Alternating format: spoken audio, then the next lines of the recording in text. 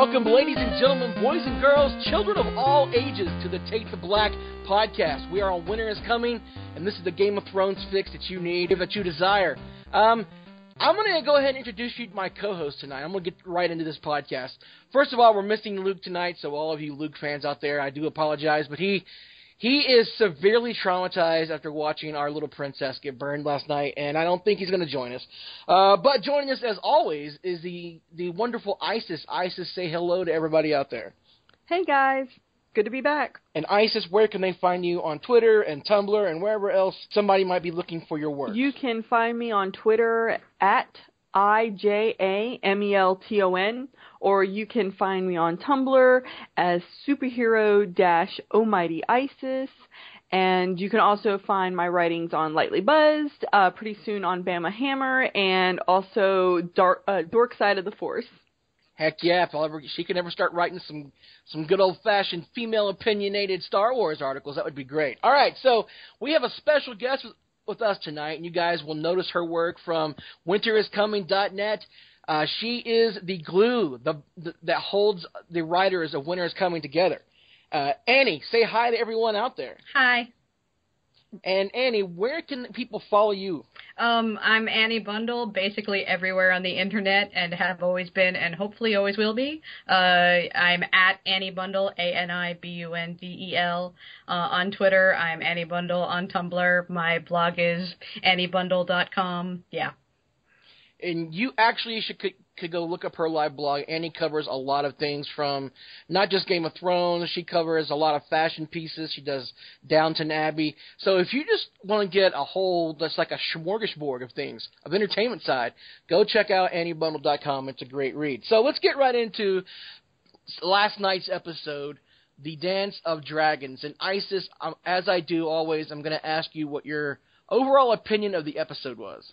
Okay, I thought the episode, it was a good episode. It really was a good episode. Had we had gotten this episode before last week, then I would have been like, wow, this is a solid episode, this is great, but it really could not top the White Walkers. It really just couldn't. Really? It really could, for me, it could not top the intensity of every single, part of where we went to in the kingdoms.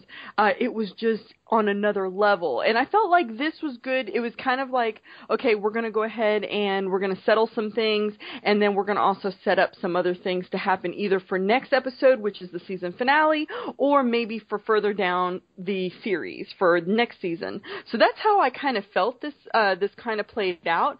Again, I'm not, saying that it's a bad episode. It was a very good episode, but man, last week's episode played like a finale. It really did. Yeah, well, you're right. You're absolutely right. I feel like episode 7, or episode 8, I apologize, was absolutely a finale type episode. And it could have left off that season. Annie, do you feel like we're kind of getting like 3 finales out of different episodes we're having the last? I know you talked about that 1-2 punch last night. Well, the thing is that I feel like episode 8 was the ice episode, and this was the fire episode. Right, and so these were very much a pair, which is kind of odd because all the other ones, they've done the directors where it's been director episode 1-2, director episode 3-4. So different directors directed 8 and 9, and yet I felt very much like they were a set together. Right. I can get that feeling. I'm behind that. I'm with Isis a little bit. I still enjoyed Hardhome a little bit more, but I'm kind of a Jon Snow fan. Like, I'm on Team Snow, Team Stark. I'm a Northern guy anyway, and it's like, I don't know. It was, I guess, what killed me, and we're going to talk about this in depth, what killed me in this episode, and don't get me wrong, I am not hating on this show at all. I'm not rage quitting. I'm not doing anything. I'm not saying anything negative, but Shireen's burning at the stake really, really put a damper on things. It kind of was a kick in the gut, and it was hard for me to get over to enjoy Daznak's Pit with Dany, and then all the shenanigans that happened there with the Sons of the Harpy, and then of course Drogon swooping in, saving the day, and Dany flying off. That was the huge moment from the end of A Dance with Dragons. That was the moment when I was reading the book, I went, oh my God, she's finally riding a dragon. holy crap. And I woke my wife up in the middle of the night as I'm reading the book going, first read through. I'm like, Melissa, let me read this part to you. Oh my God.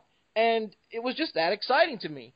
So to see it play out on this TV screen was very satisfying, and I enjoyed it. I would place this episode up there, probably top 6, 7 episodes of the series, just for sheer scope and magnitude and having the dragons, of course, Drogon flying in, that kind of stuff. That was just amazing. But then again, I also see people like, unfortunately, like Luke not being able to join us tonight because he turned the episode off after Shireen was put to the torch. And so they there's I don't know, a damned if you do, damned if you don't type thing. And Benioff and Weiss, the showrunners for Game of Thrones, they're kind of facing some heat right now. And Annie, you can shed a little bit of light on that. What are people saying now, especially since after Benioff came out last night and said that burning Shireen at the stake was something that George told him was going to happen? Well, the thing is that there are people I know who are book readers whose response to this was, is this what it's like to be an Unsullied and to go through something like the Red Wedding? That was very much their response to this, especially a lot of the women I know, especially ones with kids, who took Shireen's death very hard and took Salice's breaking after basically being denied the ability to say goodbye to her child, very, very hard. I think it was Grantland's recap today that stated that Shireen's death resets the clock after 13 and a half days of not doing something terrible to women on the show, which I thought was a very cute point. But the fact of the matter is that yes, there is a lot of violence against women and there is a lot of violence against girls, and when you have to see that, and it's one thing when you know that the Red Wedding is coming, even when they see the changes where Talisa, I've forgotten how to pronounce her name. Yeah, I think it was Talisa. Yeah, she basically was pregnant, and she actually went to the Red Wedding, unlike Jane Westerling, who was neither pregnant nor went. So there was the whole stabbing of the pregnant lady in the belly that we didn't get in the books. Even when, the fact of the matter is you knew it was going to be terrible, but you knew it was coming. And there's a level where people who are book readers have always held on to that in terms of, they're prepared. And this is the first time where, we've had moments where the show has spoiled the books, especially with The Night's King, but this is the first time where they've spoiled the books at a Red Wedding level, and that was really hard to take. I get you, and that's actually an excellent point. Isis, as an Unsullied Game of Thrones fan, let me ask you this: do book readers? Is it fair that book readers are upset about this? I mean, I've looked at different subreddits, like the Game of Thrones subreddit and the Song of Ice and Fire subreddit. Those are where I do most of my camping out on the internet. And the Game of Thrones subreddit is basically for show watchers. Basically, if you are a show watcher only, that's where you spend most of your time. If you're a book reader and a show watcher, you'll spend a little time there, but you spend most of your time at the Song of Ice and Fire subreddit. So those people on Game of Thrones subreddit, they were laughing their heads off at book readers, basically saying, ha ha ha ha, this is what we felt like at the Red Wedding, and I'm glad that Annie brought that up. So Isis, as an Unsullied, show watcher only, what do you think of that statement? Well, I mean, I guess I get it. I'm also I also watch Outlander, and I've also read the book, so I kind of, feel like I'm kind of like the book readers in that aspect. And when they change the story or they do something very drastic that's not, per the book, or they didn't stay on book or something, I get shocked. But to me, I think that's awesome because, well, especially if it's a good reason why they went off book, and I say that with air quotes. I use that phrase too. Yeah, with my air bunnies. So, I really think that's really great when they go off book because it kind of mixes it up a little bit. It's like, oh, wow, I didn't see this coming. This is really awesome. I like to see where this, where they're going to take this story. So I'm kind of like, oh no, this is absolutely horrible. And I'm not laughing at the book readers because they really genuinely didn't expect it. And it was a really big deal. But I think Benioff and Weiss did a really good job with, doing this and keeping it quiet, because that's a key thing. I mean, there's a lot of loose lips on the set of Game of Thrones, and no one knew. I mean, we had inklings that this was going to happen. And I think we've talked about this in our podcast before, that, crap, she's going to die or something bad is going to happen to Shireen. But I think we didn't say, nobody thought Stannis himself would do it, though. I think I remember myself saying that what's probably going to end up happening was Stannis was probably going to end up taking the witch on her offer. But oh wow, I think you did. Yeah, you know what? I think I did. But it's just one of those things that. And I scoffed at you. Oh, scoff. But I think it was really, really good. I don't know about book readers being outraged about it, because I don't hang out on Reddit.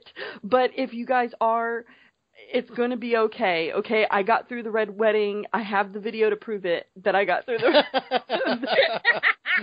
I have the video of me getting over the Red Wedding, because I did videotape myself on it, watching that scene. But I think it's going to be really okay. It was very, very, as a mother myself of a child, I have a little boy, and it was hard to watch, and especially when the pitch changed, when you knew that she was crying for her life, and then she was just crying because she was, that was really, really hard. So I'm not scoffing at anybody who felt like it was just too much, because I feel like Benioff, and I'm going off on a tangent here, but I feel like Benioff and Weiss kind of like, check off little boxes every season of like, okay, what are the top 10 things that would outrage somebody? And then they're like, oh yeah, stabbing a pregnant woman in the stomach, check. Yeah, a woman being raped by her husband, check. It's like literally they just kind of like go, brother and those broken everywhere, check. Yes, I seriously, I think that's what they did at the beginning of or maybe it's not even Benioff and Weiss. Maybe it's actually the writer, because I haven't read the books, but that's what I feel like. No, it's not. No, it's not. It's not? Okay. Martin has his own style. Don't get me wrong. Martin has his own devious style of writing, and he does not hold anything back. It's just, and here's the problem of translating such a huge body of work to a 1-hour TV show a week and 10 hours a year. Here's the huge problem, is you don't have time to set up things like fake Arya being raped by Ramsay and her dogs before she gets rescued, and his dogs, before she gets rescued by Theon. That kind of stuff is the stuff that, written by George R.R. Martin, there's a build-up to it. There's this, there's that. And as a reader, you're going, okay, he's going to rape her. Yep, she's going to be raped. Might as well consider her raped. But when it happens to a character that you've watched grow up, like Sansa, and you go, what is she doing going to Winterfell? Why is Littlefinger leaving her at Winterfell? Oh my God, this is going to be bad. Holy shit, he's doing it.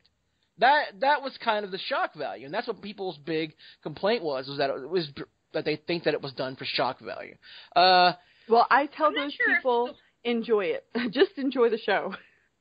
What's that, Annie? The thing is, I don't think it's done for shock value. I don't think they changed that to Sansa for shock value. I think they changed it to Sansa because it made the most sense in condensing the story down to a televisual medium that would make sense. One of the things that was pointed out to me today, first of all, was when Jon and the wildlings arrive back at the Wall, they arrive at the Wall from the north side. Mm-hmm. Now, we all know, well, book readers do, I don't know about you, Isis, but, and anybody who's obsessed over the maps would know that Hardhome is actually located on the sea, so the fastest way to get there is to go south of the Wall and take the ocean. So to come back, you would come back south of the Wall. But because it's a TV show, and the only thing they've really established about it, because the only thing they really had time to establish about it, is Hardhome, north of the Wall, wildlings there. So therefore, when they came back from the north side of the Wall. And there were book readers who were like, well, why did they come back that way? Because the television show needed to condense it to make visual sense. Absolutely, that is a great point. So it's the same thing with Sansa, and in a way, it's the same thing with choosing to move Shireen's death to where it is now, rather than leaving her at the wall and having to go back for her, or God knows what in heaven's name we're going to do in the books that will take 72 chapters just to get there. But the fact of the matter is that they basically had to streamline it. They have to get to Stannis versus Bolton. They have to get it done by the end of this season, because they only have 20 more hours to go, and they have to get to fire versus ice. They actually have to get Dany over to Westeros. They have to get things done. That's why Hizzy is now dead. I'm sorry, I'm going to refer to him as Hizzy because I can't actually pronounce his name. Hizzy post Shizzy. Yeah, I mean, they have to condense these things down. And they can't be putting in fake Arias. They can't be including extra Tyrells who we never actually see off screen that people could or could not be engaged to. They have to condense. So, yeah, I mean, I understood there were a lot of people who were upset about Sansa, and I understand just as much there are a lot of people who are upset about Shireen, but they had to get through that in order to get on with the story. That's a good point. And let's be honest, we can't let Stannis be a good guy. Like, let's be honest, we all fell in love with Stannis throughout the whole entire season, with his snarky remarks or him just being, a regular badass. I mean, we had, almost started falling in love with him and started cheering and thinking, well, maybe it wouldn't be so bad if he was the king. You know what I mean? Yep. And then it's like, wait a minute. No, it's not a good thing if he's the king, because the man would literally kill his own daughter to be the king. This is not He's a religious fanatic. And Weiss actually pointed out in an interview today that Stannis has been burning random people at the stake basically since the day we met him.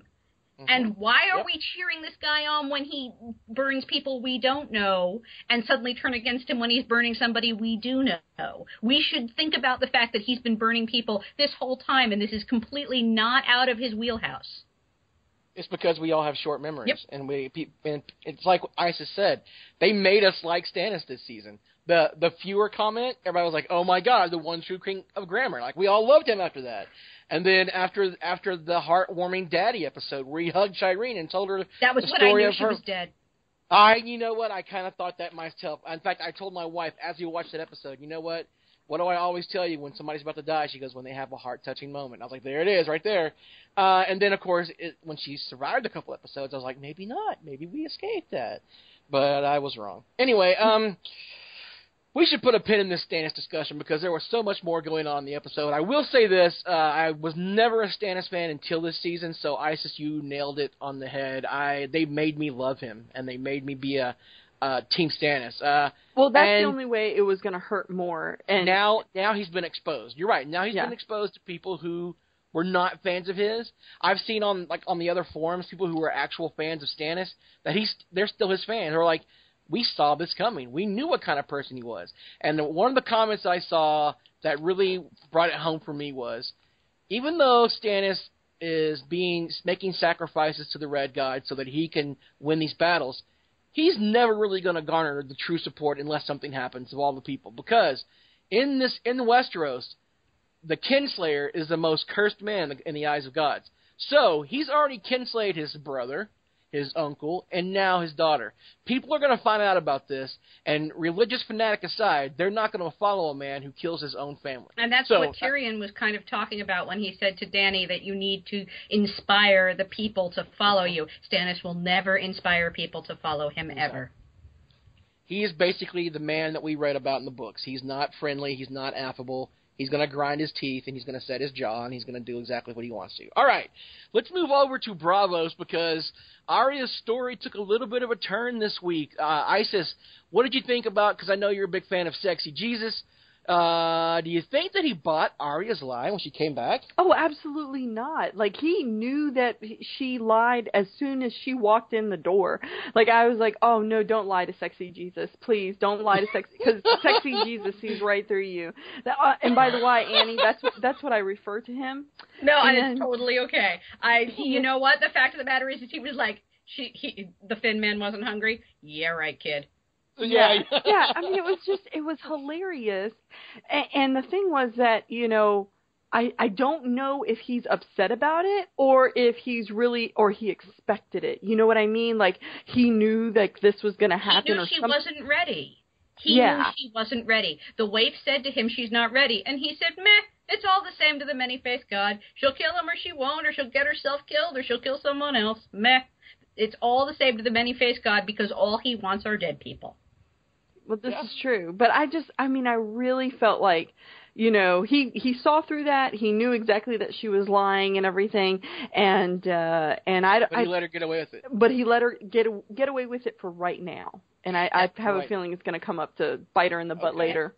Speaking of going 13 and a half days without having something horrible happen to a woman on the show, next week everyone better brace themselves for Arya as a prostitute. I mean, I have basically been warning my Unsullied friends, no, really, you didn't read the Mercy chapter. That's okay. You don't have to.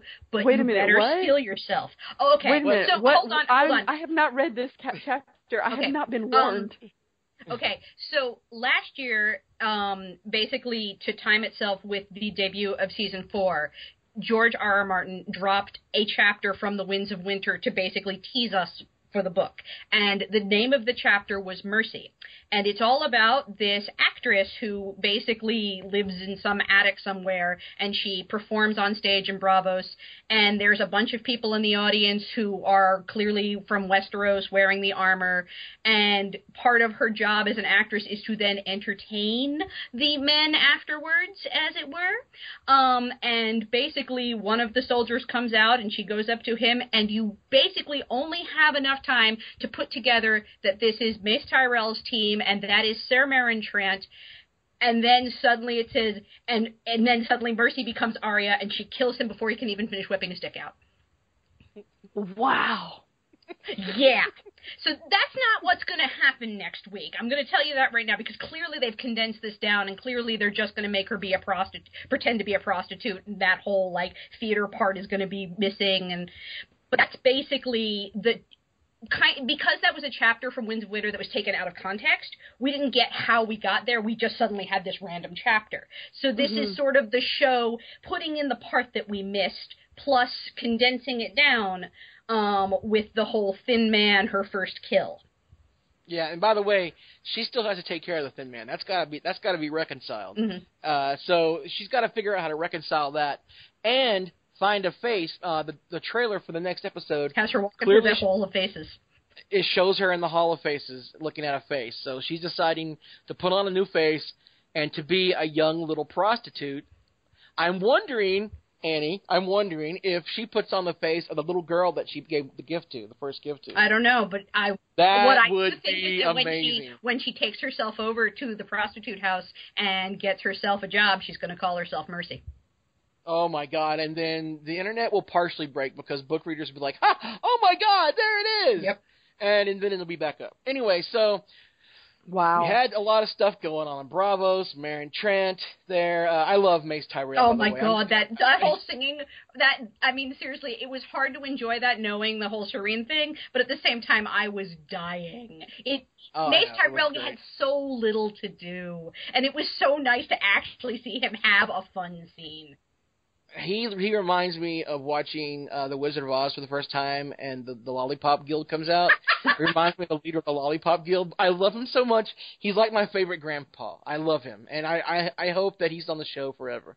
See, and that's the thing, is that you guys know all this stuff from the books, whereas me as just a soul, an Unsullied, I'm like, okay, Do you like Mace Tyrell? He's okay. I mean, I can take him in small doses. It's like, oh, okay, he did this funny thing. Like, if he was on every single episode, I would find him absolutely annoying. But in small doses, he's fine. He's like a little, like a little chocolate left on your pillow and everything. And you're like, oh, look, I got a little chocolate on my pillow. And then, but you wouldn't want for a minute. Isn't that great? That's fine. But I mean, I don't want him on every single episode, because if he was, then I would want him dead. They've done exactly that. Oh, no. Yeah, absolutely. Absolutely. But he has not garnered, like, the type of, like, jubilation that you guys expressed just a few minutes ago, because I'm like, wow, you guys really like him. Well, I'm in an episode filled with burning children and and possibly child pedophilia, child prostitution. Hey, can we? I have to enjoy the leader of the Lollipop Guild singing songs in the streets of Bravo. Can we just talk about how all the other guardsmen were like looking at that guy, going when he was like too old, like they were all looking at him like, dude, really? Yeah, but like, he's the member of the he's the member of the King's Guard, so he outranks them all. Yeah. So basically, they've got to follow him around and do whatever he says. No, I just thought it was it was gross, but I just thought, I was like, man, even the other guards are like, really, man, really? So it was pretty interesting. So we've got Arya and Braavos, and I have a feeling that in episode 10. She's going to have a confrontation with the Waif. I think they've set it up too much this season not to address it. The Waif even told Sexy Jesus that she was not ready, and clearly she was not. Maybe she kills the Waif and takes her face. Oh my God! You heard it here, folks, guys. Unsullied tinfoil. I love it. Foil. Yep. I love it, but we have to see what's going to happen there in episode 10. We've only got like an hour, as far as I know. I don't think it's going to be longer than an hour. So, anyway, let's get her over to the wall. We talked a little bit about the wildlings coming over from Hardhome, and I like to put it this way: they used Littlefinger's magical transporter, and they transported from Hardhome boats to the wall. No, they stayed at the Whiteham hotels. There you You've seen those commercials, right? I love those commercials. Do they get points back? Well, the Wineham Wizard is played by Tormund Giantsbane in the commercials. Yeah, it's a big meme already. Hilarious. Okay. Yeah, it's very funny. Anyway, so they're now at the wall, and at first I kind of thought that we were going to see our first major book departure, and that Alistair Thorne was not going to allow them into the wall.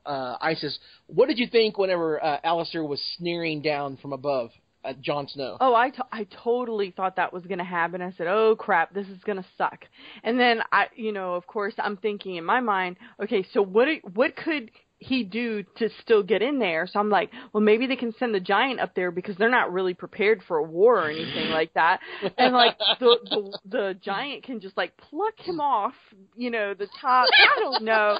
I mean, I'm not a book reader, so I'm just kind of thinking of like, okay, if you had to get in there, what are you going to do?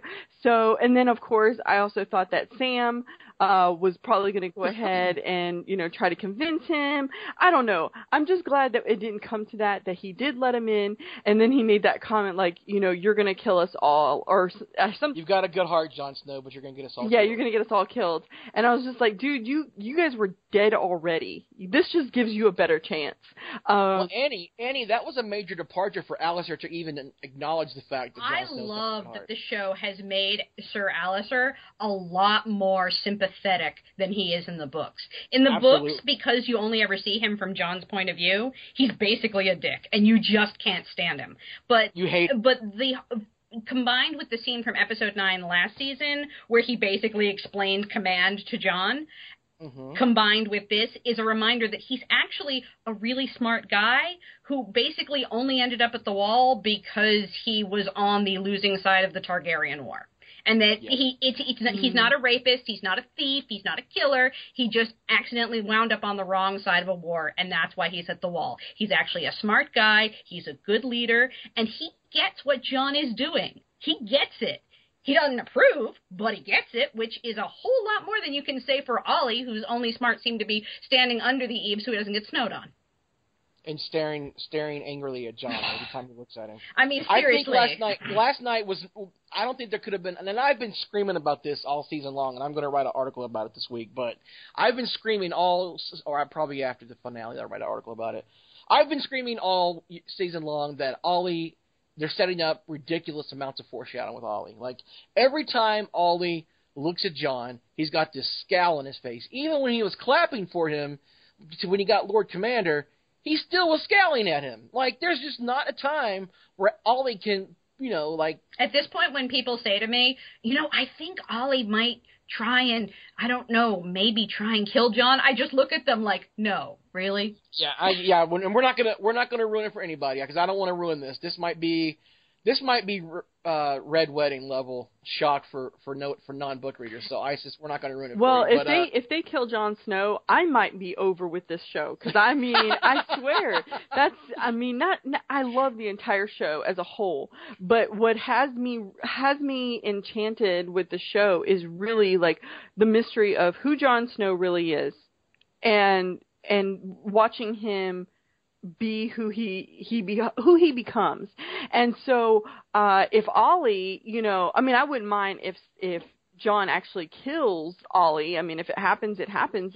You and 90% of the internet want Ollie to die. Yeah, and I'm like, okay, well, if Ollie dies, well, whatever, But I mean, I really feel like if they went ahead and had Ollie kill John, it's like, what was this whole thing, worth? I mean, it's like watching, what was that soap opera where it was all this kid's dream and stuff like that, and it really, none of that stuff ever happened. And Hodor on the floor with a snow globe that's got Castle Black inside. Yeah, exactly. So I'm like thinking like, oh God, please don't let this happen, because that's exactly how I would feel. It was like, well, what was the reason for all of this? So, but I hope that doesn't happen. I'm really happy what happened, but can we just talk about how Sam always has to give John like his pep talk? Like he's like his hype man. He has to like hype him up every time, because he's like, he's so emo. He's like, oh, I didn't save enough people, and blah, blah, blah. And so, like, I feel bad for Sam having to be his hype man every single time.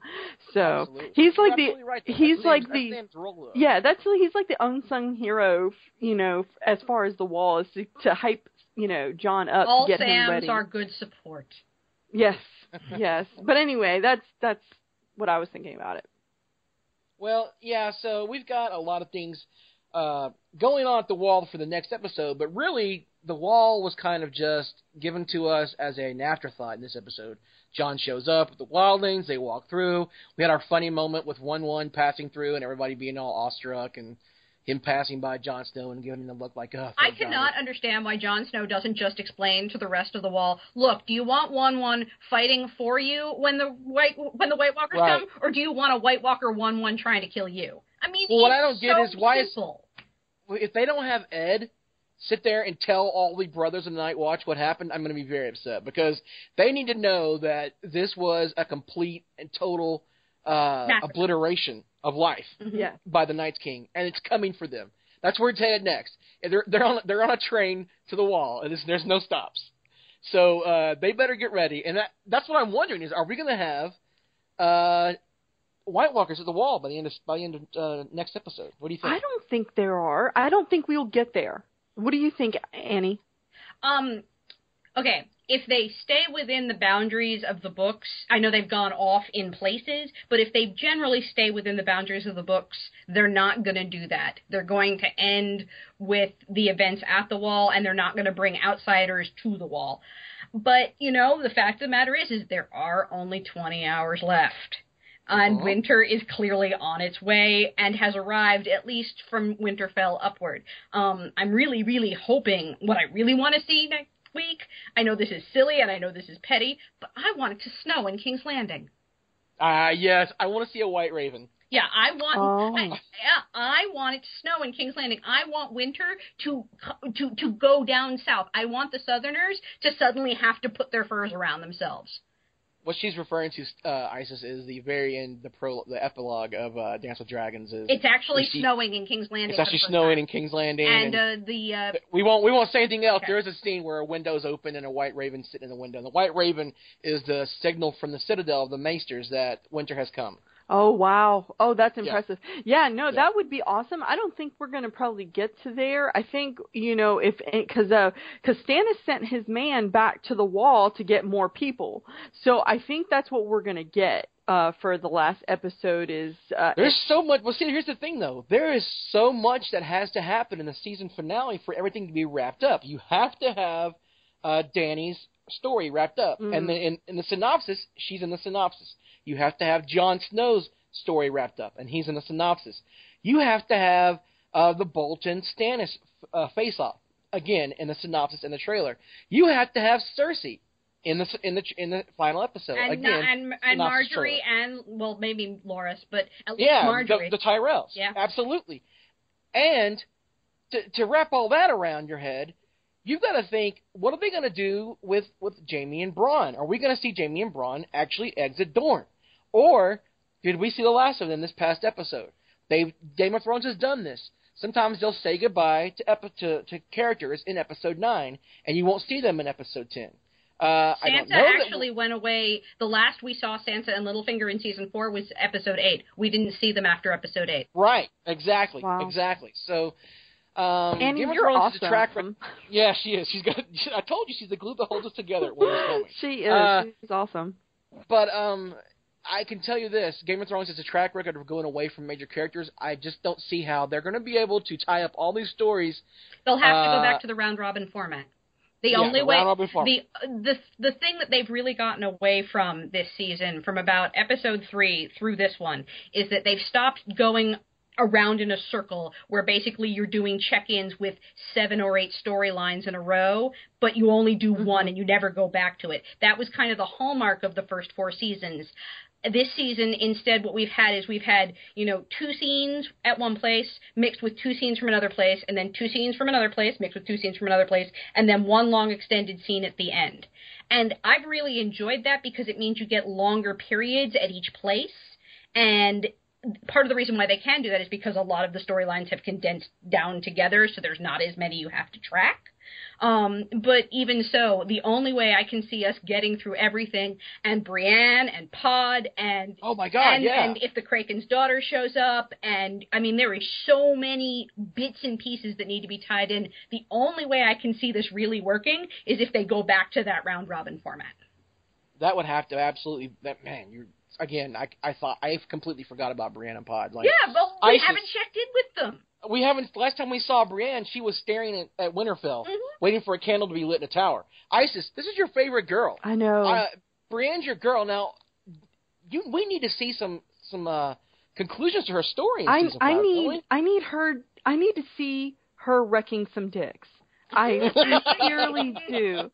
She has not wrecked any dicks this season. Well, what happens when she sees Stannis? No, she has. Yeah, she's going to have to see Stannis at some point. Yeah, she's at Winterfell. She's basically, and Annie, correct me if I'm wrong, where she is, that's the show's version of Wintertown, right? That's basically the same inn that we saw Tyrion in at that very first scene in the pilot episode. That's where she's hanging out. So basically, it's right outside the gates of Winterfell. In fact, that's where the people of the North come to stay for the winter, because the Lords of Winterfell will take care of them as long as they're in that little town during winter. So she's going to see Stannis attack Winterfell. So she's going to be put up with a problem. A conundrum will come across Brienne's path. Do I go and kill Stannis like I vowed? Or, during the confusion, do I try to creep into Winterfell and save Sansa? This is going to have to be answered. No, that's awesome. I'm so glad, because I really feel like we've missed a whole lot of her. I understand that she's filming a movie. She was filming a movie during this. And that was part of the reason why she wasn't, they kind prevalent. of half wrote her out in order for her to be able to go do other things and other projects, because they're nice like that, but I still miss her. Oh, what is Star Wars? And you can't say no to Star Wars. No, you really and her can't. And Marjorie were both the girl who plays Marjorie. She's also a terrific actress, and she was doing other things. And I understand why they were doing. They're doing other things. She was in the Hunger Games. Yes, they she both was. are. They both are. They both are in the end of the Hunger Games. That's right. I forgot about that. And so, see, I wrote an article about that. Anyway, that's right. Sure. So, like I said, I really love Brienne. I really hope to see Brienne. If I know Brienne, like I think I know her, not book-wise, but just her character on TV, I think she's going to go ahead and save Sansa. She's going to try to go and save Sansa. If she can go ahead and kill Stannis on the way out, then she'll do it. But I think at the end of the day, her vow to Sansa's mom is more important to her than her desire to go ahead and kill Stannis at this moment. I will take this a step farther. I will say this. Before last night's episode, I was like, I don't want Brienne to kill Stannis. I like Stannis. Mm-hmm. Now, I hope she cuts his dick off. Like, I hope she, does horrible things to him with oath. Yeah, but you see, the thing is that Stannis is our best hope for getting rid of Ramsay. I know, you're right. It's really kind of a game of which is worse, like, picking the worst evil. It's like voting for Cthulhu. Why vote for the lesser one? I mean, really, it's just, I don't know which one. I want, if in a perfect world, Stannis will kill Ramsay, and then Brienne will kill Stannis. And I'm with Annie. In that order, and it can't be any other order. I'm with Annie on that one. That's exactly how I would, if I would I had also my like perfect, to see a resolution to story. Roose, though. Roose can't be allowed to continue to walk around the North like he's done nothing wrong. Hold on a second. I would like to make a point that Roose is out of him and Stannis, who's the one who kept their child alive? Who's the one who kept his word? Exactly. I'm sorry, but Roose, unfortunately, greater than Stannis. Oh, sorry. That kills me to say. And the fact of the matter is fine. Leave him alive as Warden of the North. After all, Littlefinger's got a piece of paper that says if he takes down Roose, who will be very easy to take down once Ramsay and his army have been decimated by Stannis, then he gets to be Warden of the North. And who's not to say that Roose won't be a part of that anyway, or Roose won't hightail it out of Winterfell once he sees Ramsay go down. Like, I kind of have a feeling that if Stannis beats Ramsay, then we're going to see a complete takeover, a complete razing. Well, not basically a razing. They're not going to destroy Winterfell, but we're going to see Winterfell being taken over by Stannis. And if Sansa is still around, he'll put her in place as Wardeness of the North. And Littlefinger would probably like to be the one to take Roose down. After all, he did kill Cat. Oh my God! Nice point. I forgot all about. I mean, I didn't forget about it, but yeah, I was sitting here thinking, I don't want Roose to run around because he's the one that put the knife in Robb Stark's heart. But you're right. He also. I'm good with Roose staying alive for right now, but Ramsay has to die. But at the same time, I'm Please okay God. with. Yes. Oh my God. Well, even the actor who plays Ramsay is like, man, I really hope that my character has a really terrific death. He goes like, he I don't is want so great. Have you actually seen like some of his music? He's a musician. I have not. He is a folk musician in real life. Like he actually, folk music? yeah, like folk music, like British, Irish folk music. It's pretty good, too. It's good stuff. But he apparently, in one interview, he said that when it came time to do the Sansa rape scene, he literally was sitting outside the set studio thinking to himself, I can't do this. I don't want to do this. I can't do this. I don't want to do this. This is my job. I can't do this. I don't want to do this. Oh, my God, I have to go do this.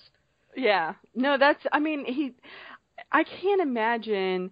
And there's another show that, again, I'm going to mention again, Outlander, that I watched, and there was a huge rape scene, and David and I have talked about it before, about how hard it was for those actors to have to put themselves in that moment of whether being the rapist or being the rapee, and, it's incredible where these actors have to go just to portray it, and it's fake. It's not really happening, but the mentality that they have to kind of put themselves into, it is very, very ugly. But yeah, I think that it's going to be very interesting when we get to there. I really hope that Pod, I miss Pod too. I love Pod, and so I hope we see some really great Pod interaction with Brienne, and then Brienne just wrecking some dicks, because she hasn't wrecked any dicks since episode 2. So I'm ready. Yeah, House Arrynguard. Yeah, I'm ready for that. So well, we do know that Sansa has a big speech where she says, "If I'm going to die, I let it be with at least a piece of me," or something like that. So she's ready. It seems like Sansa is ready to fight, whether it's with Theon or whether she sees Stannis come outside the wall. Maybe she tries to get down to him. I don't know what her plan is. Maybe her plan is to be subversive and cause problems from the inside. I don't know. I just hope she doesn't end up having Pod or Brienne killed, because then that's just going to make people hate her even more. There's been a very weird theory traveling around that in order to gain Roose's or Ramsay's trust, that she'll have Brienne or Pod killed, or both killed, when they come into Winterfell. I don't think that's going to happen. I feel like to do that to Sansa at this point, we're taking her from being a victim to the villain. Yeah. And I mean, I know think... she said that if she had it in her, she would do to Theon what Ramsay did to him, but there's a level of failure of imagination on her part, I think, when she says things like that. Yeah, plus she's doing that out of anger and rage for her, and grief for her brothers that she thought was dead. So I think, and plus, honestly, the fact that she knows her brothers are alive now, I don't think she would be the villain. I think she would want to be the Wardeness of the North so she could spend her time and efforts finding her brothers. I agree. And reuniting her family. So let's leave Winterfell. That's going to be a big point of contention next episode. Let's go now to Meereen, where we had the big. Well, you know what? I take it back. Don't go to Meereen yet. Let's go to Isis's favorite spot. No, we got to go to Dorne. We got to go to Dorne first. We can't get to Meereen until we go through Dorne. Okay, so let's go to Dorne. Okay, so we went to Dorne, and we watched Bronn get his face knocked in, and we're done. Let's go. Let's move on. Let me tell you, I really thought that they were going to make him marry one of the Sand Snakes, which I was completely okay with. Like, I thought that was what was going to end up happening. Like, he was going to get his ass handed to him, and then he was going to have to marry the short-haired Sand Snake. Yeah. I thought that's who he was going to marry, and I was just like, oh, this is going to be so good because he's going to be stuck with her, and she's going to want to fight, and she's going to want to have sex. This is awesome. And so because that's what the Dornish do. Because that's what that's what he said. The Dornish do. So and he's not married, so I'm like, why not? And this would be like really cool. Anyway, he gets his face punched in, which is not a bad deal, but I found it very funny that Daddy Uncle or Uncle Daddy, whatever you want to call him, was all like, what do you have on? What are you wearing? Like, all up in her Kool-Aid about the clothes that she was wearing. And I'm like... trying to slut-shame her outfit, and she's like, I'm comfortable. Like, I'm like, for real? This is what you're going with? I mean, you fucked your sister.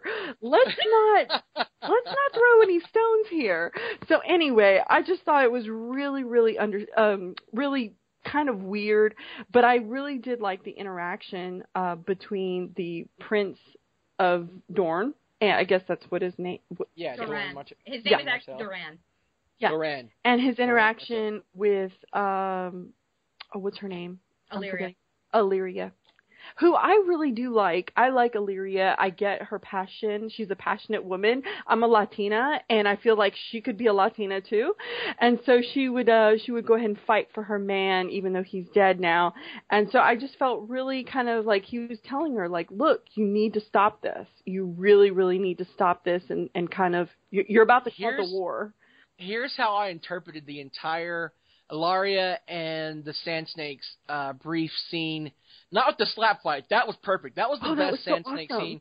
Besides Tyene taking her top off for Bronn. That was the best Sand Snake scene of the entire season so far.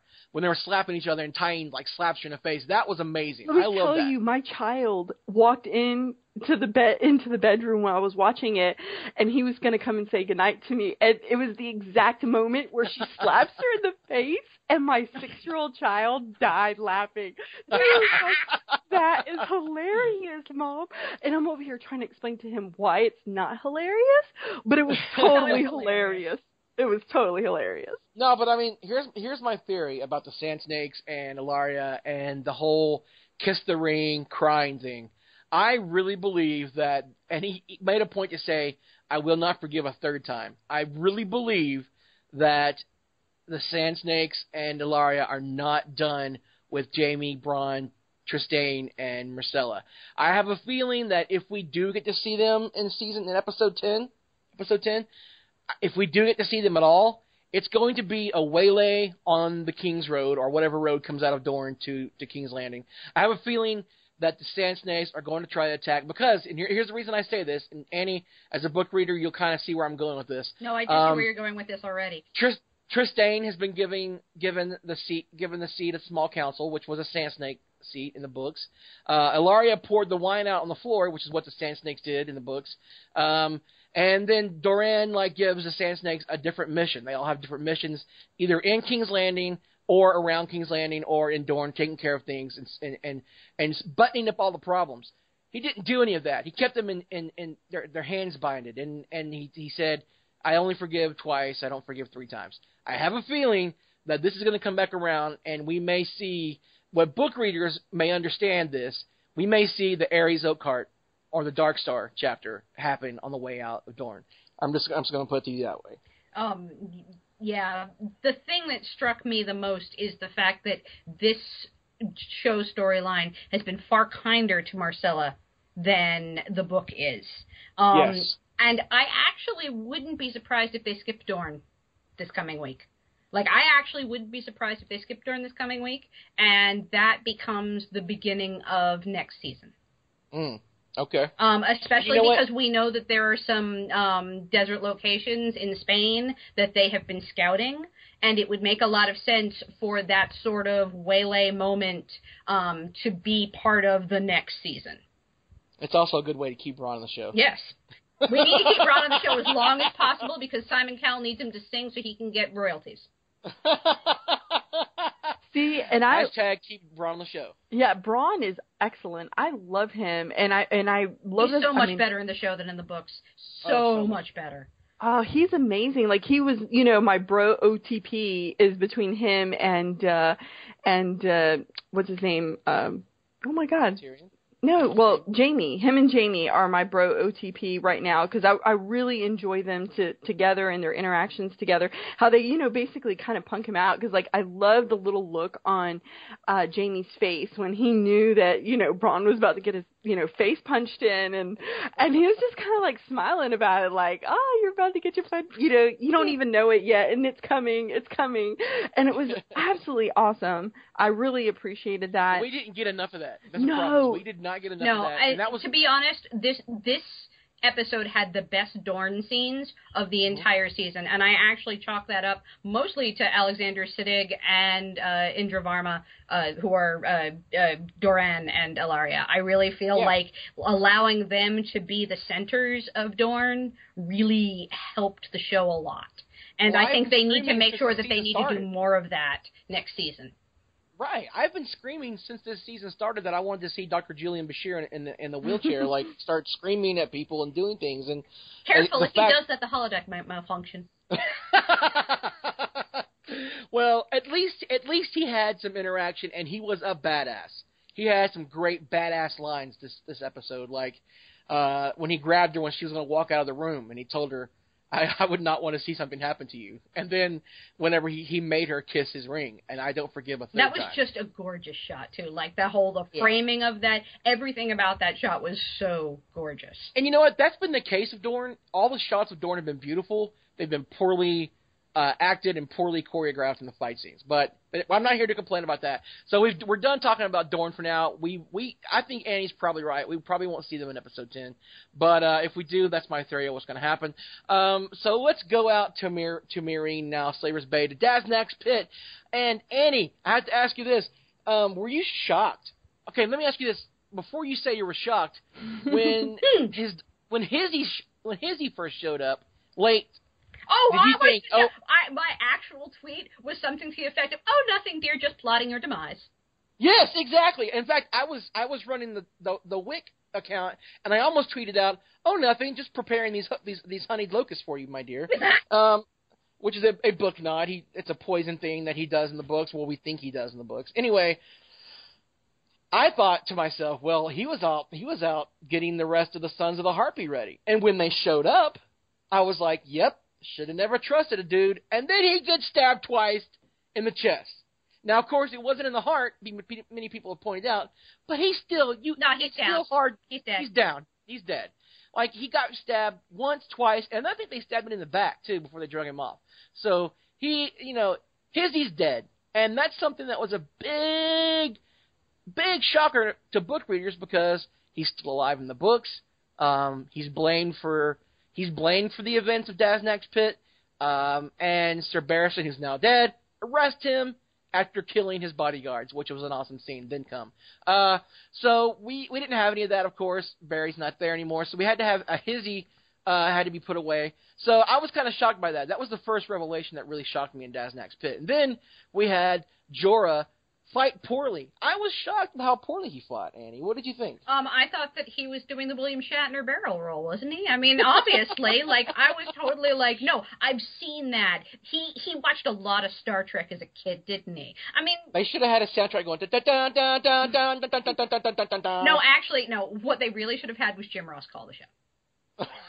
No, you're actually... I saw somebody put... After you said that last night, I actually saw somebody put that on Reddit. They did a whole Jim Ross thing. Oh, that's so awesome. I'm sorry I missed that. Because the fact of the matter is ever since Dario basically explained how the roars of the crowd and how he could never, nothing will ever live up to that, all I could think was of old wrestlers talking like that. And how basically, so Death's Next Pit is basically the WWE of Marine. Okay, then. And, so I kind of had that in my mind. And then, Jorah showed up, and all I could Jim Ross in my brain going, that's Dora's music! And I was just like, yeah. And then, of course, when it all went dead and the noise of Drogon, I just, like, I had Jim Ross screaming in my head, my God, that's Drogon! Yeah.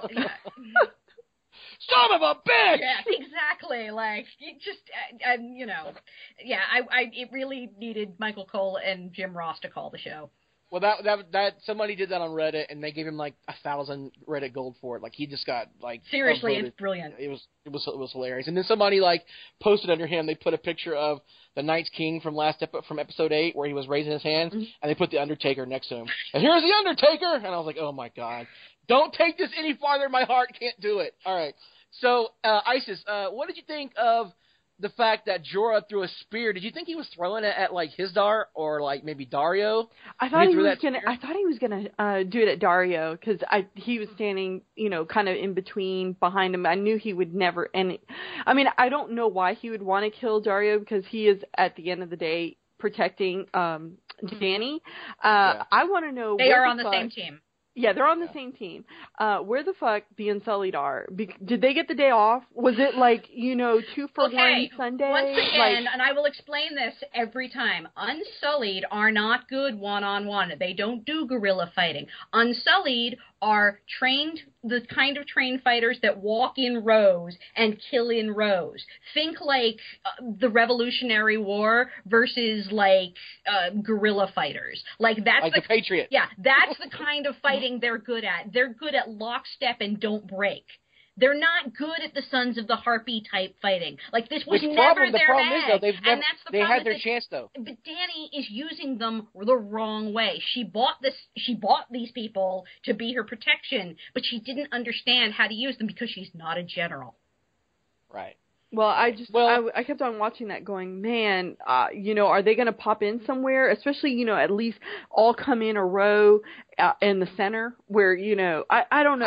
I expected Grey Worm to lead a battalion of Unsullied out to the middle, and that didn't happen. And we didn't get to see Grey Worm last episode, which obviously he was injured this entire season after the Barry death. Yeah. But I was kind of going, he should have healed by now, and he should have been out there, and why wasn't he there?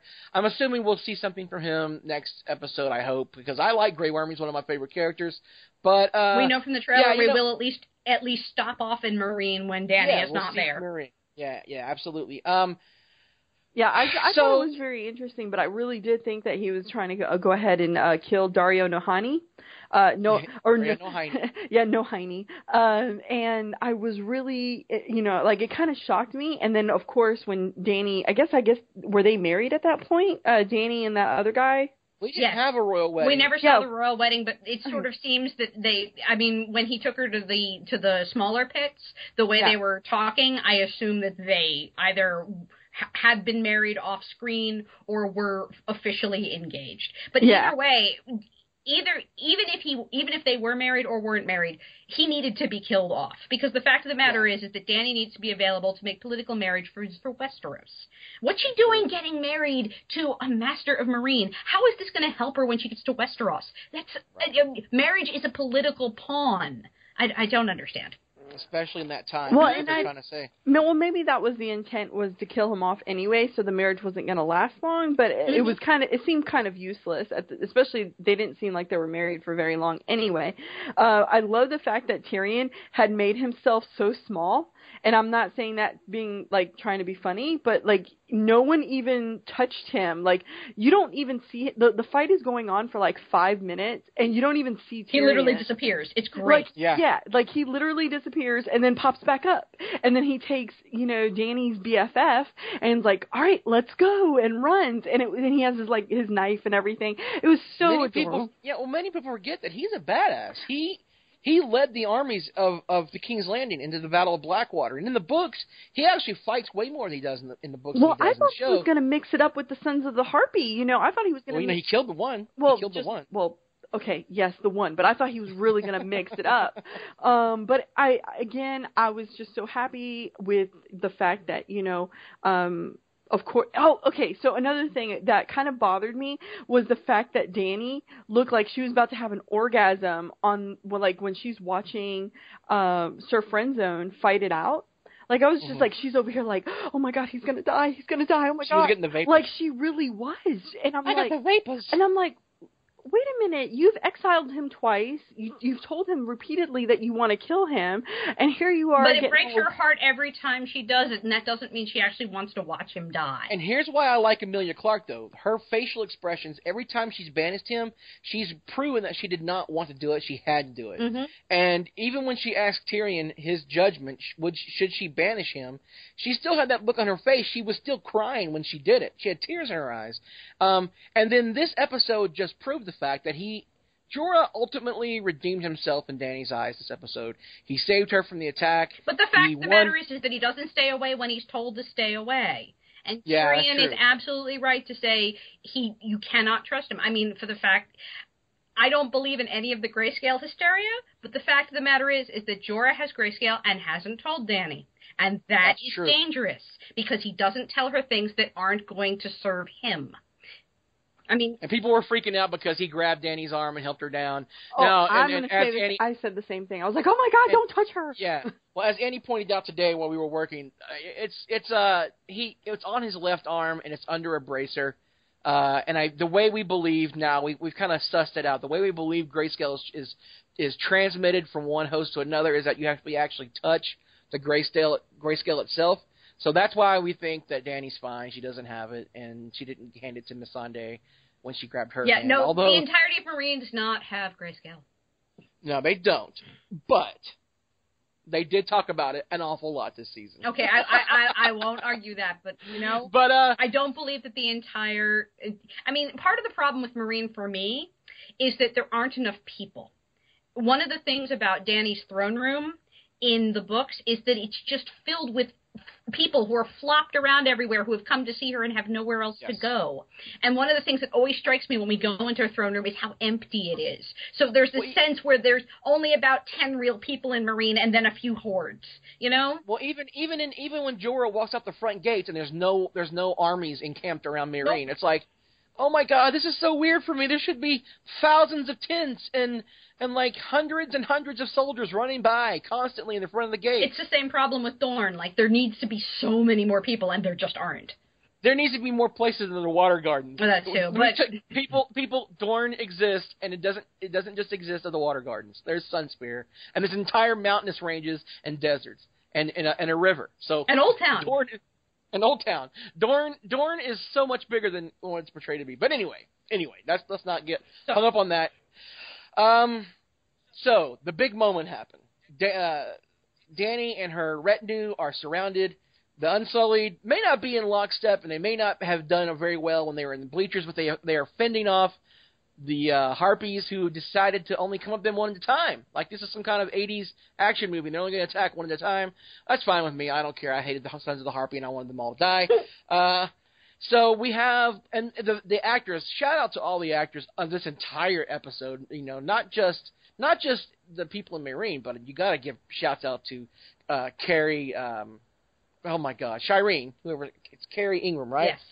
Yes. Shireen, who, without even having to watch her burn, sold that entire scene. And we'll be talking about this for probably until next season. But, shout out to everybody in this. It was a great act. Everybody had great facial expressions. They sold it. Even Dorne was great. Anyway, get back to Marine. When they were in that circle, the look of desperation on Tyrion's face, and of course on Danny and Missandei. And when Danny grabs Missandei's hand, Isis, did you get a little choked up? I don't know how you are with that kind of stuff, but I was like watching it and I went, oh my god, I just got a touch of the feels. Yes, I'm not gonna lie. I'm not gonna say I got the feels, but I did feel something deep down in my cold heart. I felt like I was like, oh man, it was like they were saying goodbye to each other, or like, friends. Okay, yeah, this is gonna be the end. Yeah, best friends forever. And they were doing like their secret code, kind of like their chick code, and I was like totally loving. I love the interaction between her. I feel like we don't get enough of women, you know, being friends together or being friendly Correct. together. Absolutely. And so I really felt that was really an honest kind of thing. Like, hey, you know what? We just have each other. This is it. You know, if we're going to go out, we're going to go out together. That was kind of a callback to the books, because in the books, they are so much more closer than they are on the show. And of course, Missandei's a younger girl. She's a little girl. She's much younger. But Danny sleeps with her. She sleeps in the same room sometimes. Yeah, it's kind of, Missandei is a little bit like her little sister. Yeah, like her little sister. And so that is, what she did in the pits when she grabbed your hand is absolutely accurate of what Danny would have done in the books if that were in the same situation and they were both in the middle of the pit That together. wasn't the thing that gave me the feels, though. The thing that really got me and, like, just made me go, is, okay, there is a music cue that keeps going off when Danny and Drogon are together. Oh, yes. Dun, dun, dun, You dun, know dun. what I'm talking about. And whenever those violins and the strings kick in, I'm just like, oh, yeah. Yes, I am exactly the same way. Isis and everybody out there, if you want to know what Annie's talking about, go on YouTube and look up, type in Drogon music, and you'll get an entire playlist of the composer for Game of Thrones. I don't even know how to pronounce his name, Dwadi, or how is it, Annie? I don't know how to pronounce it. Okay, it's weirdly pronounced, but he's amazing. He's a genius, and they just got to releasing snippets of season 5 soundtrack, and of course there's the Drogon music in the pit, and we got to hear every time Drogon's on screen, there's a certain a certain song that's played with him, and this is the same music that was played in season 3 when he burned the Masters of Astapor.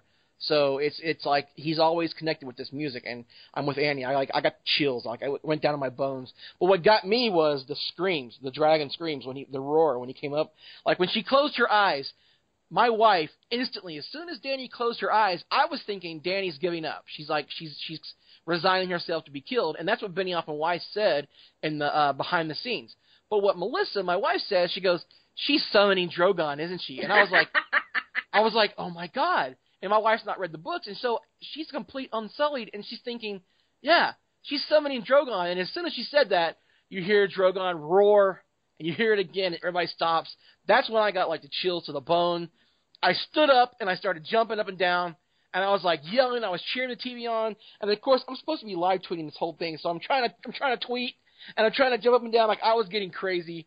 Like really, people should record me watching Game of Thrones, because I probably would entertain you guys for hours and hours about how I act. I act a fool. Anyway, so that was exciting. He comes in, and what's different, what the departure from the books is, he doesn't come down like a mindless beast and just start blowing people up.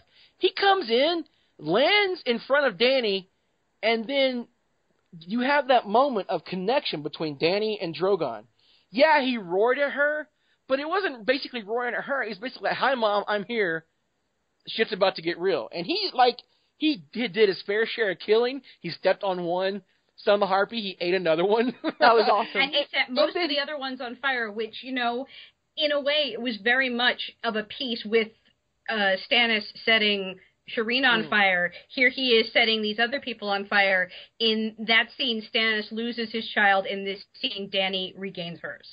Yes, exactly. That's a great analogy. And so he sets all these, and like the whole time he's breathing fire, I'm just like screaming. I'm like, yeah, fuck yeah, go! And then people are like throwing spears at him, and my wife starts getting upset. She's like, no, they're not gonna kill Drogon. I'm like, baby, those spears don't hurt him. He's fine. They're just annoying him. It's annoying him. She's like, okay. And then when Danny just walks out there, I was like, here we go.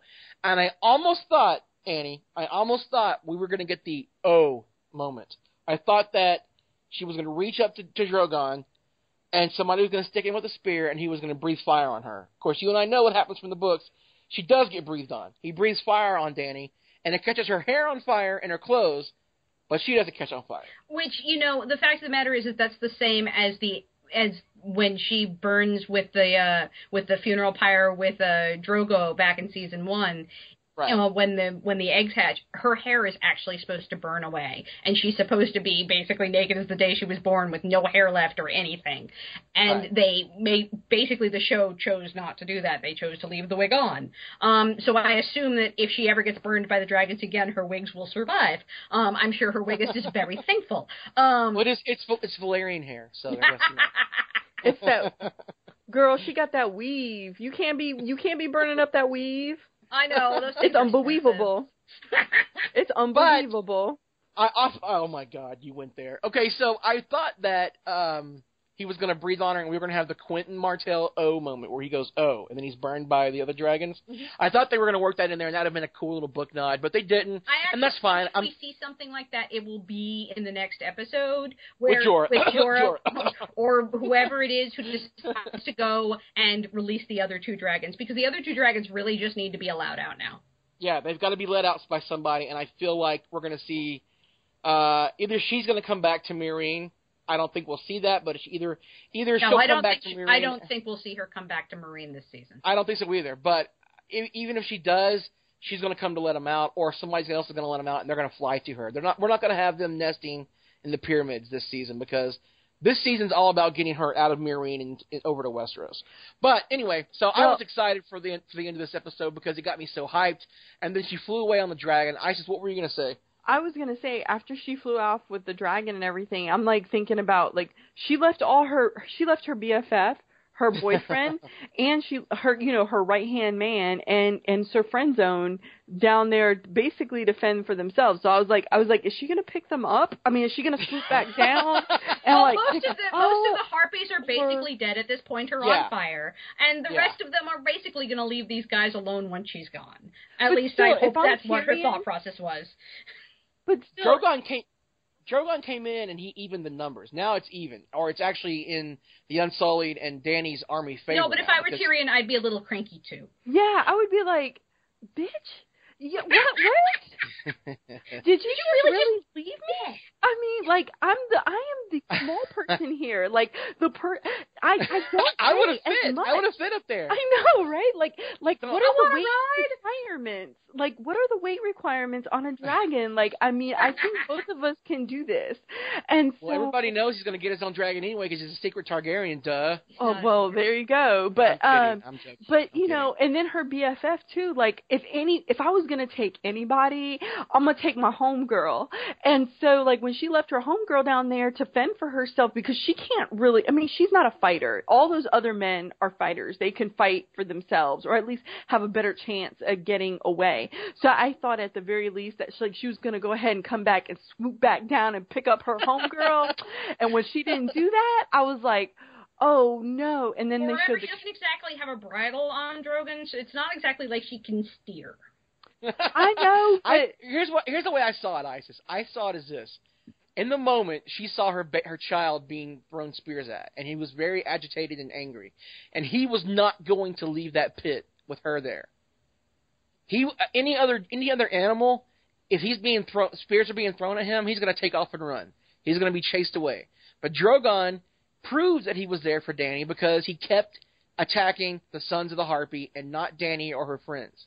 And so she saw that he would stay there and die for her. He would have stayed there and he would have let them fill him up with arrows and spears as long as Dany was there. And Benioff and Weiss even said in the after show that she has that connection with him, and she's always had a special connection to Drogon in particular. And so she said you can kind of see it she's almost saying to herself, I have to get on him and fly him away, or he's going to stay here and die. So I think she got caught up in the moment.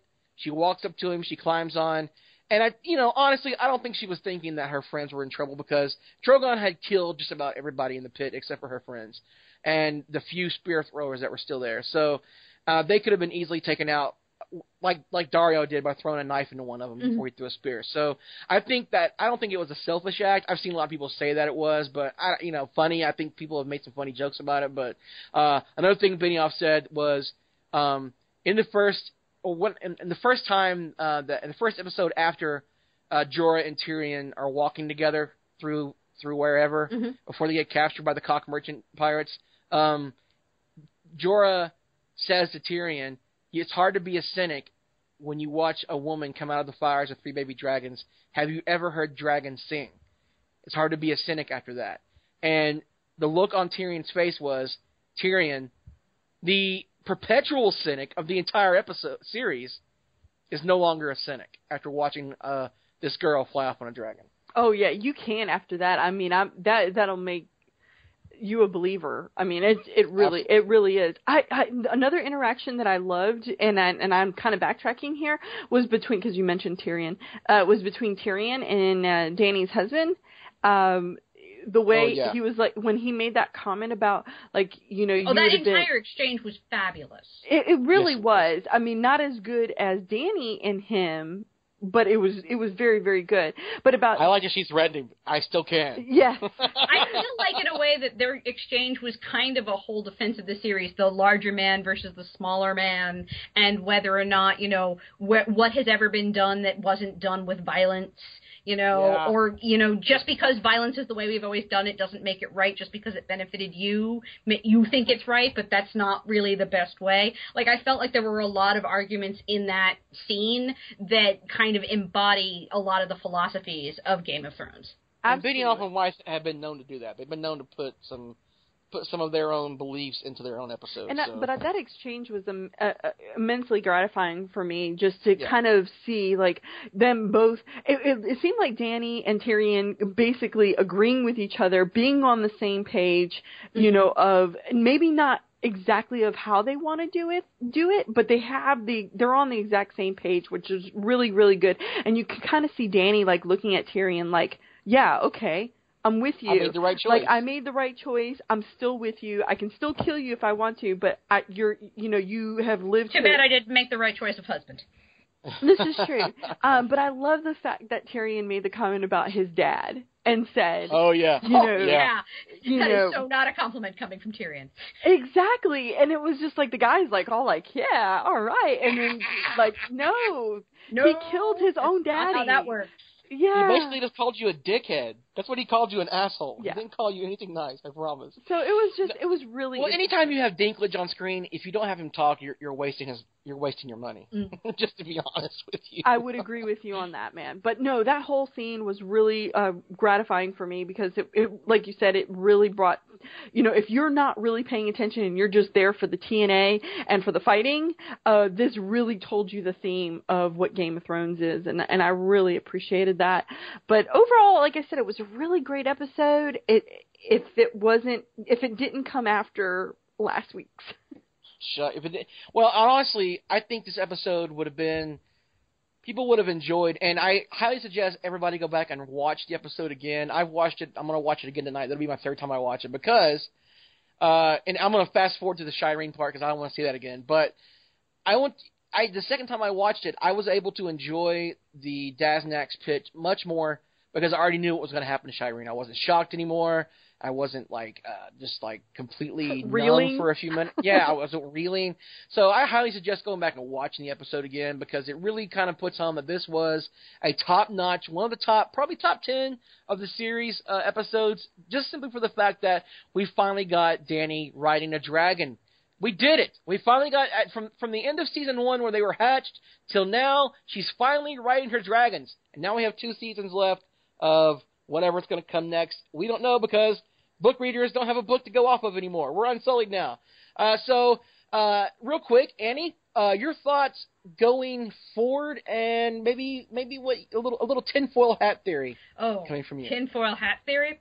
My theories going forward. Well, I did a long post on 4 different endings we could see because the fact of the matter is that Benioff and Weiss said at the very beginning of the season that the first scene and the last scene of this season are from the books.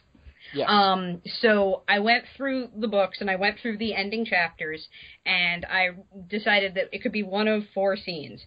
One of which could be Danny, basically out in the wild with Drogon, running into strangers. I don't know how much I'm allowed to spoil here. Yeah, don't try not to be spoiler, but it does put that in the synopsis. Okay, like she does run into, and it's the kind of strangers that take her back to a point in her life when she remembered who she was. Yes. And that's an extremely important thing, because a lot of her time in Marine has been spent locking away who she is, or trying to forget who she is, or trying to modulate who she is in order to fit in. If I look back, I am lost. It could be the end of it could be the last Jon Snow chapter, which, you know, there's a lot of things that could happen there.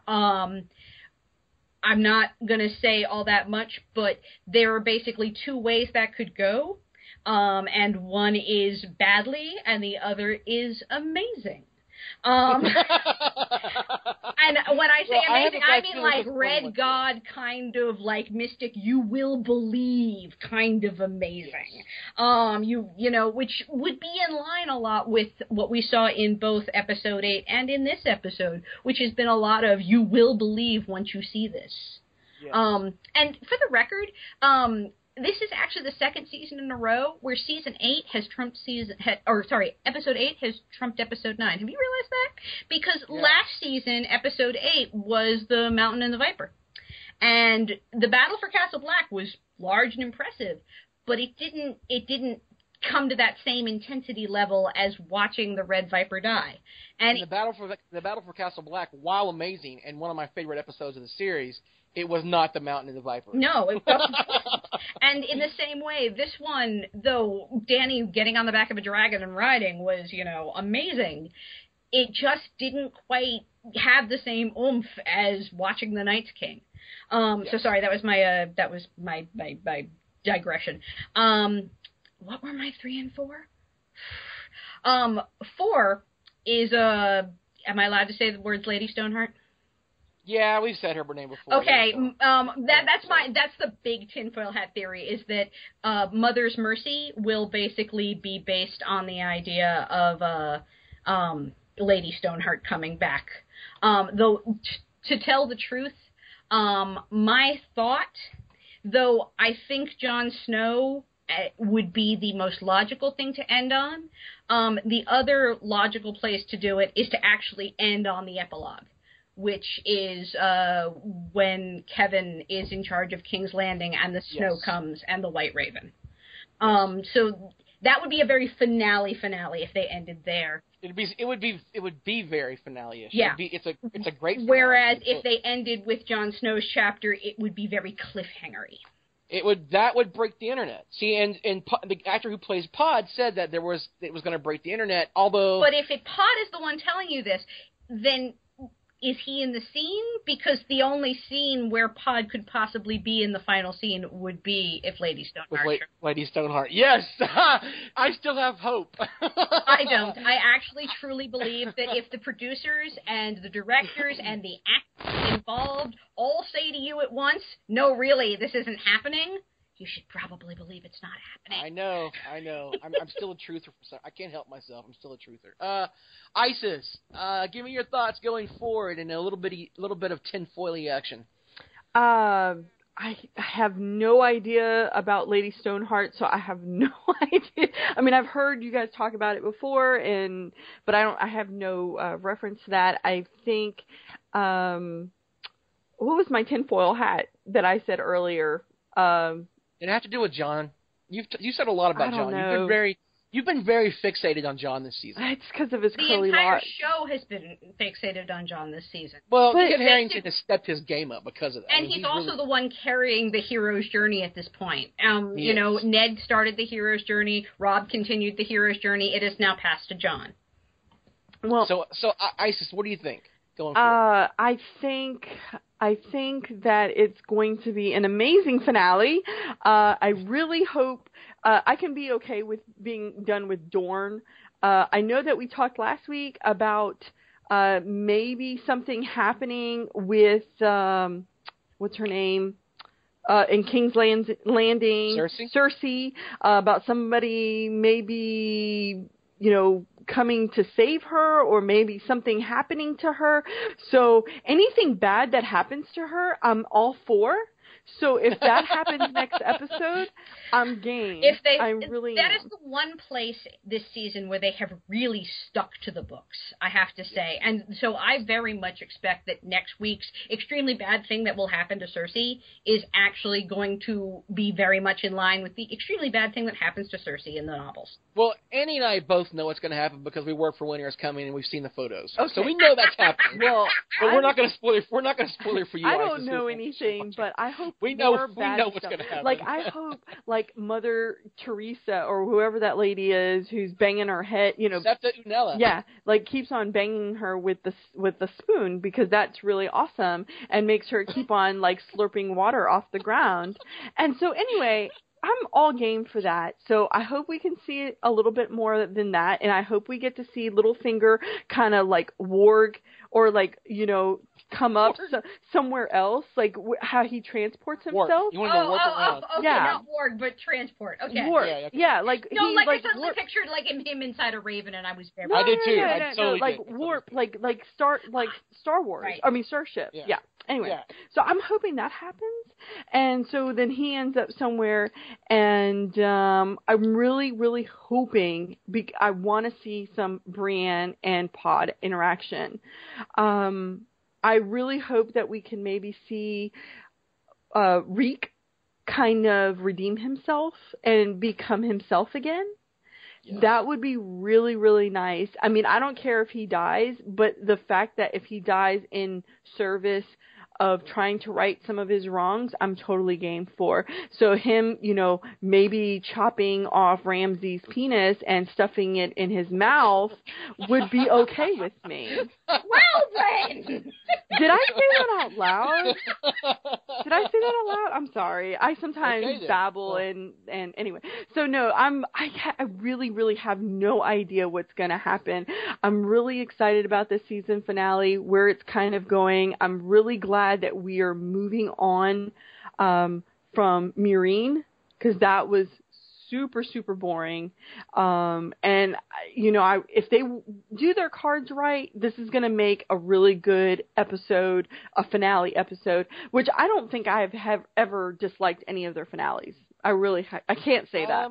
I can't say that I've disliked finales from Game of Thrones. I can say that I've been let down to a point. But that's because you're a book reader, and I'm not. I was not a big fan of last season's finale, even though we had the Brienne Hound fight. You didn't like Arya on the boat going to Bravos? You didn't like that? That was very anticlimactic. I wanted Lady Stoneheart to appear. Oh, that's why. Okay. But that's the thing is that I was sure. I was convinced she was going to show up. But that's the thing is that you were waiting for something to happen, which I had no expectation of. So that's what's cool listening to you talk about these things and watching my wife watch this show. Is she doesn't read the books, and I don't spoil things for her unless she asks for me. Unsullied are the most amazing people sometimes. They really are. There is one guy I used to work with who was an Unsullied, and he hated Robb Stark. Hated him. And wow. I remember the Monday after the Red Wedding, everyone on my Facebook feed, everyone on my Twitter, everyone on Reddit is like in mourning, like wearing black to work, and he shows up and he's like, Robb's dead, Robb's dead. And I was like, wow. Unsullied are some weird people, man. I don't know anybody that hated Robb. Oh my god. That's weird. I didn't dislike Robb. I liked Robb, but that's weird. But okay, well listen, so you guys have given me your thoughts going forward. Let me give you a little bit of let me see what I've got. I think we're going to get definite big happenings at the Wall, definite big happenings in King's Landing, and definite big happenings in Winterfell. I don't know anywhere else. I know that I want things to happen in Meereen and Dany. I want her to fly back and pick up her friends, and they all fly home together. That's not going to happen, but I want some finality to that story. I wouldn't mind seeing Dany flying above a bunch of ships going across a narrow sea. That won't happen either, but I still wouldn't mind seeing that. But probably won't get that. We probably won't get Dorne, which I'm fine with, although I've laid out my plans for that. I think, honestly, if I get the Wall scene from Dance with Dragons, I don't care how it's interpreted. I just want to get it. because I want to see how they do that. And then I want to see how they do Cersei's moment in King's Landing. If they do that, I'll be happy. And then, like you, Annie, I actually believe we will get a version of the White Raven and the snow coming through the window, and Kevin Lannister and Grand Maester Pycelle and a certain person. And I think, actually, I'm throwing a fourth person. I'm going to say that Littlefinger will be involved in this. I think he'll be there. But that's just my thoughts. Absolutely not. If the person who is in the books is involved, that's the anti-Littlefinger. No, Littlefinger would never. No, that's absolutely wrong. My theory is this: that one will kill the other. Therefore, there will be no more battle. Well, if one will kill the other, then that's going to wait until at least another season to get to. We've got at least 10 more episodes till we get to that, if not 20. Yeah. So that's going to be it for our show tonight, guys. I want to thank Annie for joining us tonight, and Annie, we want you to come back for our finale. Yay, Annie! We want you and Dan to come back. We want to have a big round table, and so we hope you join us then. So next Monday, we hope you come back next Monday. Awesome. And so, guys, thanks for listening. For my co-host Isis, where you can find her at IJAMELTON, or you can find me on Tumblr, superhero-almighty Isis. Also, I would like to give a shout out to Michael at MICPATSUL on Twitter. He's a big fan of the podcast, and he always tweets us his questions. And please feel free to tweet us questions or comments, or participate in our live tweet. We really, really enjoy that. I have a great time when we do it. So thanks to Michael for being an awesome fan of the show. Awesome. And you can find, I was remiss in saying, you can find Annie on social media and her other website, pretty much just Annie Bundle, right, yep. Annie? ANIBUNDEL, Annie Bundle. There you go. You can find her at everything. That's where she's under everything. So, and you can find me on Twitter at @house_razor. This has been Take the Black, and we've only got one more show to go, guys, and I hope that it's going to be a good one. So we will see you next week, and thanks for listening.